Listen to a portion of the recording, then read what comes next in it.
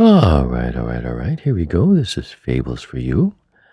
I'm Ambrose Fables, your moderator. I'm being ably assisted by my audio man, Stephen, the ever quiet audio man. He has a microphone in front of him, but he just won't use it. We're going to be talking about the platypus and one really strange, interesting fact about that thing. Stephen and I looked it up, and they actually thought for many years that the platypus was a hoax. You got this this supposed animal with like a bird-like beak, and then it's got webbed feet like a duck. Many people thought it was a hoax, it was a joke, but it has proven to be one of the most bizarre animals that anybody's really seen.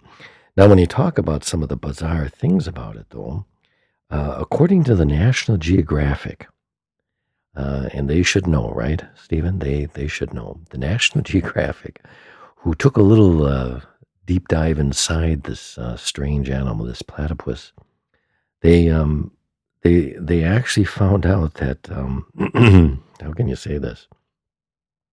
Their gullet, the platypus gullet, connects directly to the intestines.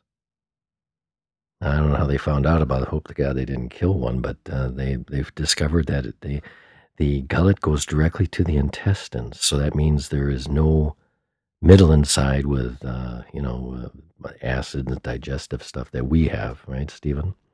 That everybody else has. So they don't have a stomach. A platypus doesn't have a stomach. So besides all the other bizarre, really strange things of this animal, the beak, the web feet, and the strange demeanor. I hear they have very bad personalities too, personality disorders, but they don't have a stomach. So I guess what you could really say is that the platypus just doesn't have any stomach for it, huh? Yes, thank you, Stephen. All right, that's interesting.